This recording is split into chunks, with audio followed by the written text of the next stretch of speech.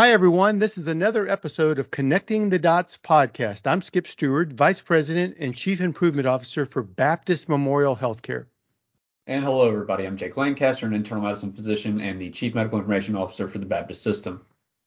We are so excited. Today we have Steve Kane from Gemba Academy, and Steve's going to be talking to us about some of the lessons he's learned about improving virtual training. And so we're really excited about that. Steve, if you would tell us a little bit about yourself and about the company you work for. Sure. Yeah. So looking back a few decades, I studied philosophy at the University of California, Santa Cruz. And from a philosophy degree, found my way into medical device manufacturing, which is where I learned about Lean, TWI, a little bit about Six Sigma, et cetera. And about 8 years ago, went from med device to Gemba Academy. And I've had a few different roles here in sales, marketing, customer success, and now I'm the director of coaching and certification. And in all of these roles, one of my primary responsibilities was helping people apply what they're learning from Gemba Academy videos. And so coaching people through the process of applying Lean and establishing Lean practices and improving business operations. That's great, Steve. And thank you so much for coming on the podcast. Let's start just by talking about virtual training. How long have you been doing virtual training? Well, I've been doing this for about 8 years. So most of us, when COVID hit, shifted some of our training to virtual. I can say that, we have not really analyzed how our virtual training compares to our in-person training. And I would imagine that the consistency and the quality of our training is varied across our different areas where we're training our new staff. Tell us about kind of y'all's journey with virtual training. What were some of the issues you had in the beginning? How do you improve virtual training? Sure. Yeah. So going back to before the pandemic, I did quite a bit of virtual training, using video chat or video conference. And something that I saw that really shifted was before the pandemic, it seemed pretty unusual that people were willing to turn on their cameras. And then during the pandemic, I think people just generally accepted the fact that they're going to be doing a lot of work through video conference. So more and more people started turning on the camera. So it really does change the training experience, right? As a trainer, being able to read faces is really important. And I think it's also important for everybody to see everybody else. So the dynamic started to change during the pandemic, and people became a little more engaged in online training during that time. So, and some of the challenges that come with it, as I'm sure everybody's aware, there's a certain energy in the room when you're working face to face. So that isn't as easy to generate, in my opinion, when we're doing training over a video conference platform. There's still a little bit of a distance there. Yeah, Skip was saying before we got started that his jokes in the live training environment just killed, and then on the virtual platforms, he's getting crickets.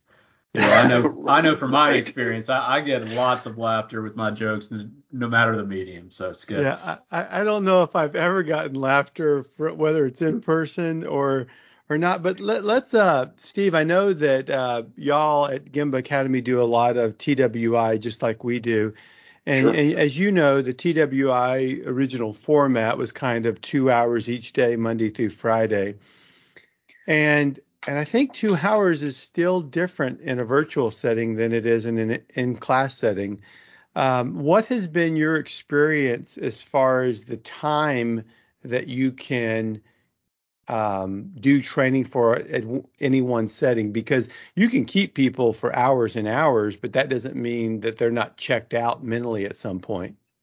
Right. Yeah. So that's a really important thing to think about. I agree with the TWI approach of 2 hours a day for 5 days. I think that's a really great way to help people internalize new methods, that repetition from day to day. Doing that online in my opinion, is much more difficult because, first of all, a 2-hour session on video is long. People will get tired of that. People get tired of staring at the screen, and engagement can really wane very, very quickly. I try to limit my online training sessions to 90 minutes. An hour for me is ideal.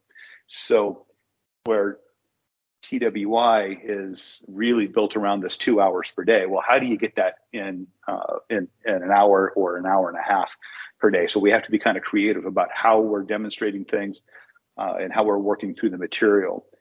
And the engagement, I think the engagement issue really is the issue, or really is a problem, particularly because we're asking somebody to sit in a training session for, say, 1 to 2 hours, but these people could have just spent the rest of the day in meetings online, right? And they're already fatigued from video conference, and then they come into a 2-hour session. That's very, very challenging for them. So overcoming that hurdle is kind of venturing into the unknown. I don't know how to overcome that, right? Because video conferencing, it really has just become an important part of communication in the business environment, and we're not going to get rid of it. So given the fact that it can be fatiguing, how do we get people to engage in training? And the first thing that comes to my mind is, what time of the day do I plan on people participating in training? So if it's from the 3 o'clock to 5 o'clock in the afternoon, good luck. Good luck. Yeah, it's going to be tough. But if that's the only choice, then we really, as trainers, we really have to think about, how are we going to keep people energized? How do we keep them involved and keep them learning? Because once any of that starts to slow down, they're going to check out. And right, because we're all conditioned to this passive experience looking at screens, where when you're in the room together, that's an active experience, right? There really isn't a whole lot of escaping it, especially when, in conversation where, you start calling on people who may be starting to drift off, to kind of pull them back into the conversation. Much more difficult to do, I think, in a virtual environment. Those are good points. And certainly I think we're all learning how to use this new medium and different tips and tricks. We've had several guests on the program offer tips and tricks, and I do my best to, minimize my email or close it completely, put my phone as far away from me as possible. I just started hiding myself so I don't see myself on the Zoom meeting or the video grid, which I think is helpful for engagement. But how do you prepare both the trainers for the new medium? I know you said you've changed the time frame for how long you trained, but any other tips for the trainers that you give? And then also, do you give the trainees, do you give them tips or set expectations about, how to go about doing this so that it's more effective? Right. Yeah. So for the trainers, the first thing, I think it's the same for live training. Have a plan and stick to your plan, and make all the contingencies part of your plan. How will you deal with people fading? How will you deal with people walking away, from the camera? That happens all of the time. A lot of people are working from home. They're going to be distractions. So I like to send out a prep guide to all participants and let them know what to expect. We're going to be together for 90 minutes. Here's the agenda. And during this time, I'll ask everybody to be on camera and on microphone. And I just give tips about, if you're working from home, how can you prepare for this, deal with it? And the first thing is, let's all just kind of be a little patient and forgiving with each other, because this is part of life. Somebody's doorbell is going to ring, a dog's going to bark, that sort of a thing, and we're going to work through it. But I like to kind of give them an idea of what they're going to expect, how they can prepare for it, and make sure that they understand what the trainer is expecting of them as participants, so everybody can be successful. And then really focus on keeping the conversation moving. I like to make sure everybody is talking, at some point throughout each session. So that kind of introduces the challenge of limiting the number of participants. So, for example, like with TWI training, I like to do 10 people at a time in that training when it's live, but online, I want to limit it to 5 because I can't get 10 people involved in a conversation very easily, but 5 people I can. So, but I think the biggest thing is prepare for the training session, understanding the limitations of the technology, and also understanding how behaviors change using video conferencing and how they're different from a live experience. So, Steve, I have so many questions. I've got to be careful I don't take over. But let me ask one question. You know, I know that at Gemba Academy and you and Ron, Pierre, and the team over there are big believers, just like we are, in the 4-step improvement kata and that mindset. You know, come March, we've been in this situation for 3 years. So you know, we're 6 months away from, so 2.5 years we've been in this. What's been the big aha discovery that maybe you've had as you've had to pivot and really get good in this virtual world? What's been the really big wow? That was a big discovery. I think the biggest thing was I think that the mental roadblock that people had using the video conferencing. It seemed that so many people really were not interested in participating online, and they wanted to minimize the experience. Definitely didn't want to be on camera, and getting people over that. It happened with the pandemic, and psychologically, I don't know what happened, but was it just that people accepted this is our reality now, and this is the way business works? Or was it that they had so many video conferences internally once the pandemic started, they got conditioned to it, and then we kind of got over being uncomfortable on camera. So I think for me, the aha moment was there's a lot more going on than I seem to understand about how to deliver instruction using this platform, because it's not what it appears to be on the surface, in my opinion. There are so many subtleties with being able to deliver quality instruction using this, given that every single person in the session is in a different environment. And how is that affecting us differently? Really good. That's a really good point. Have you still noticed? I mean, I know that you're in a different situation where y'all are, as an organization, you're having people that are paying for training compared to our situation where we're a very large healthcare system and no one's necessarily paying. You know, I still find when I do training that regardless of how much prep and communication we do, we still have people that show up without a camera, or at least they say they don't have a camera. I'm not so sure. Do you ever still find that same situation in your setting, or is it different for you? It happens from time to time. The camera doesn't work, or they say they don't have one, something like that. And you can only push so hard on it, right? You ask for it. If it doesn't come through, like, okay, well, we have to move forward. So do you still try to engage in a conversation with them, even though there's not a camera? Oh yeah, absolutely. And perhaps even more so, because there are subtleties about looking at looking eye to eye while you're having a conversation. Like, the head nod, you can see that people are in agreement, eyes open if they're surprised about something. But no camera, we can't see that. So I have to ask for it. Yeah. So I might actually, if you're not on camera, you might get called on a lot more with me than if you were. Really, really good point. The other thing I'm curious about and what y'all have experimented with, and I chose that word specifically because I know y'all have such an amazing experimentation mindset at Gemba Academy, is what about hybrid? Because that's a different animal, right? And so it seems as if everything's going towards hybrid, not, we kind of had this binary setting at first where we talked about completely in person and then we talked about completely virtual. But it seems as if we're moving more towards a hybrid setting. What's been y'all's experience with that, and what kind of improvements have you been thinking about in that regard?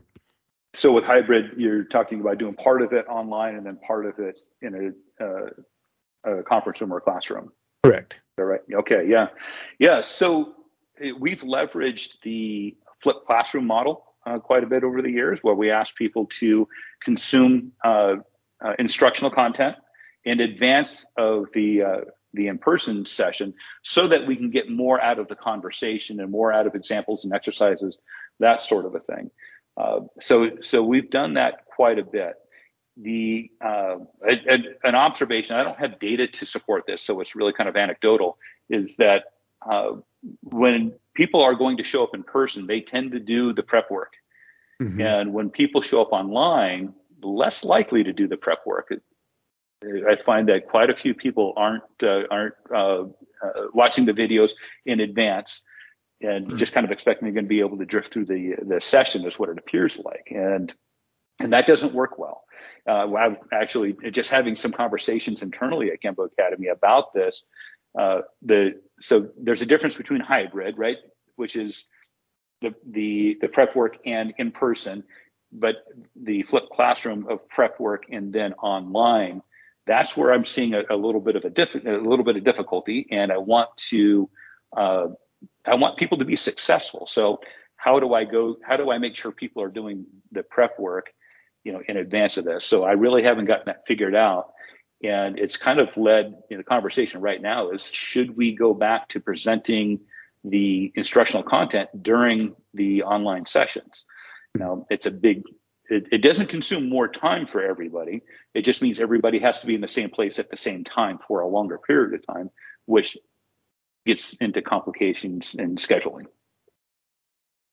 So there's been a lot written about the pandemic and the virtual classroom and its effect on students' educational attainment or achievement. I think the virtual classroom training for the majority of, especially the high school students and college students, wasn't good. They had poor test scores, and reading levels are lower than they had been in years. Do you think that's a testament to the medium itself, or just the virtual training medium and how, less effective it is in general compared to in-classroom training? Or do you think it's the quality of the virtual training, in that if you had really high quality virtual training, would those test scores had stayed the same? Kind of a philosophical question, but you told me you're a philosophy major, so right, I thought it was fair game. Yeah. So I think the first thing that's coming to my mind is, what is the difference in the experience? What are people experiencing, studying at home versus the classroom? So first of all, there is no interaction, right? You're isolated, and it's the same as if you're watching something on video. You might as well just be reading a book. So what is the experience for the student who has to go home and just consume content and then sit silently in a virtual classroom while a teacher lectures? I mean, this is not an engaging environment. So what do we expect people really to absorb from that? And I think a better question is, how do we overcome that? Because this virtual learning isn't going away. So how do we get better at it? How do we create a better experience? And how do we keep people engaged productively with each other? Now, like if we opened chat, private chat that's happening with, pick your platform, they're all the same. So we can instant message each other, during class. Well, is that a distraction or is it helping?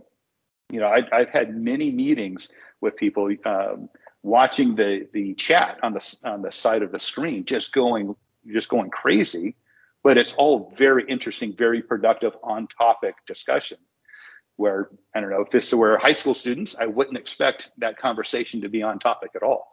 Yeah. So yeah, but I guess my biggest question is, what is it about the experience? And it suggests to me that people get much more out of the live environment, being in a group of people. We're social animals. We want to be around people, and when we're in a group, we're able to interact much differently than we do on video chat or even over the phone. Something that I've noticed from the very beginnings of video chat in business, The way the sound technology works, for example, it really only allows one person to speak at a time, especially if you're not using headsets, right? Because your computer's got to switch from microphone to speaker back and forth, and you can't hear the crosstalk. Where if we're in a room, if the three of us were sitting around having coffee, the three of us would be kind of speaking over each other just a little bit. That's the way we communicate. And our brains can pick all of that up. And it's fun, it's engaging. But the technology kind of says, okay, I'm speaking right now, everybody else remain quiet. And then when I stop, somebody else can speak. And then it's like we have to really deliberately take turns. And and that doesn't happen in the live environment. So, classroom discussion, something pops up. I think emotionally, it's a much different experience than it would be on video chat. So let me ask you this. I'll get very specific. We do a lot of the improvement kata, coaching kata, just like Gemba Academy does. Mm-hmm. And for people that are in that realm, they're very familiar with what's known as the dominoes game. And we played it a little different than Mike Rother had it in the original. But I remember at the time, people would get so energized and so excited. And I'd always have to tell them it's not about the dominoes. But it didn't matter what I said to them. It was about the dominoes. When we went virtual, we condensed the class so much it wasn't even funny, and we didn't have the dominoes. And I understood that people said, well, you can do the breakout sessions, but once again, if I have people without cameras but here's kind of where I've landed at. So I'd love to hear your critique or your feedback. Is that so we've condensed the class, but the mindset right now is, yes, I want to engage you. It's going to be in a small amount of time, but let's be clear. All I'm really doing is sharing knowledge with you. You are gaining zero skill until you get out of that class and you get coached on some real work. Now, here's what I have discovered. The coaching virtually goes so much better than the training virtually, because the coaching many times is one-on-one and relationships get built, and all of a sudden they have a camera when the coaching starts. Right. But in the training, it's just a different setting. So right now, when it comes to training, if we're being honest, we're sharing knowledge. If the coaching can't be in person, I feel much better about the coaching being done virtually. So that we take that knowledge and create skill. Are you discovering or learning anything similar? Yeah, I would agree with you 100% on that. The transfer of knowledge can happen pretty easily using video, and there's a struggle to develop skill. And with kata, and I've done it with job instruction and job methods. I came up with some exercises to do using a shared Excel file where everybody on a team can access the file at the same time. And then we're doing it via screen share, but we're keeping people active doing that.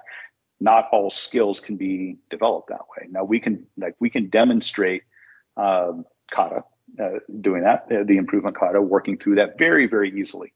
And but other things like job instruction becomes a little bit more of a challenge. Firstly, you have to have one exercise for everybody who's involved. And where typically when we teach job instruction, we ask the participants, bring a simple job that you'll break down and you'll teach, right? Well, they're not going to be able to do that so well in a virtual environment. I think it's still a little unknown. What am I supposed to bring, and how can I do this in such a way that I can demonstrate it on screen?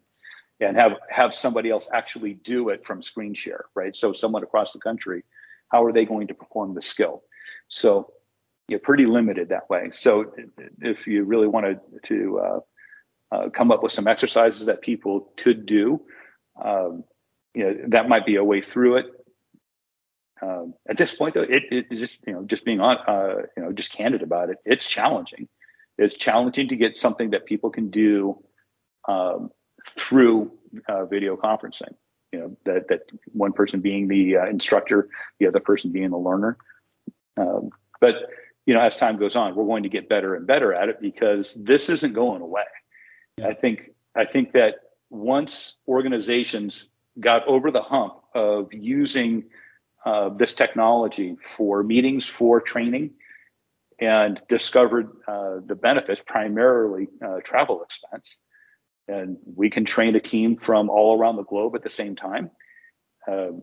Now is to the point, I think, where organizations are saying this is going to stay, and if we don't absolutely need to be face to face, we won't be, because there's so many other complexities that we would have to overcome. So, we've talked a lot about the challenges that you have to overcome with the virtual training compared to in person. You just mentioned a couple of the benefits, but what about the medium itself that is maybe an improvement over the live environment? Anything you've noticed that you can share? You mentioned chat. You mentioned the ability to share the Excel file over the classroom. Anything else that the virtual environment, has an advantage over live? Yeah, well, I think breakout rooms are much easier in a virtual environment. Click a button, people are off in their room. Where in a live setting, it's 5 minutes to get people from one table into other rooms. Sure. And get them to settle down and focus, right? So it takes much less time. Also, in virtual breakout rooms, there's a clock going. And I tell people, you have 2 minutes, go, and there's a countdown, and there are warnings popping up. Like, let's stay on top of, let's get to it. And we're able to get through things pretty quickly. So I would say that's an advantage. When somebody sends me email, for an example, hey, Steve, I'm having trouble understanding this, or here's this problem I'm having, and I can reply with, click this link, let's talk about it, right? And then we're just instantly in a video conference, and we're able to talk it through and work it through. I mean, to me, that's a big advantage, especially when I'm working with people all around the globe. You can't do that, right, in a live environment. Here's the thing I'm excited about. I know we're coming to the end of the podcast, but I really am sincerely excited. Having folks like you and Ron and the whole team at Gemba Academy, people that are in the field of training, people that are in the field of continuous improvement, people that truly believe in experimentation. I'm super excited that y'all, all of those dots are connected, no pun intended there, because if anyone's going to learn about some of the obstacles, and they're going to learn how to overcome those obstacles, no pressure, but it's going to be your team.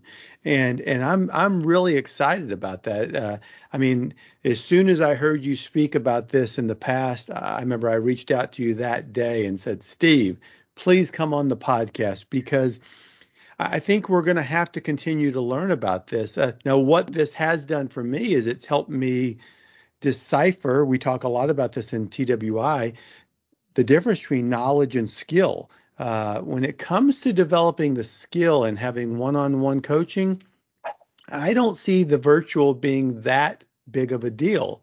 I personally get coached every week by Dr. Edgar Schein and his son, Peter Schein, and we've developed this amazing relationship, but I've never actually met them in person, and so the training element, giving the knowledge, is where I struggle the most, and so I am just so excited that y'all are in this situation. So let me kind of bring the podcast to a close by asking one more question. What's the one big obstacle that you're experimenting with now, or you're experimenting against, that you're trying to overcome when you think about this new medium? Distraction. Distraction is the obstacle. Keeping people really engaged, focused on the material. And because there are so many factors of that, is it the material? Is it my presenting style? Am I speaking too quickly, too slowly? All of these factors. So I want to test all of this, and I want to be very deliberate about what I expect. And then when things don't really live up to my expectations, that's the learning moment. That's good. Well, Steve, thank you so much for coming on the podcast. On behalf of Baptist Memorial Healthcare, we are so grateful for you. We love the team at Gemba Academy. I think I'll get to see some of you coming up soon at the AME, and just so thankful for you and for Ron and the whole team there, and the great work that you're doing. So just on behalf of all Baptists, thank you so much for coming on today. Oh, you're very, very welcome. And thank you. I really appreciate the opportunity. It's really a pleasure to be here. And thanks everybody for listening to Connecting the Dots. Remember, if you follow the link in the show notes, you can redeem this episode for CME credit.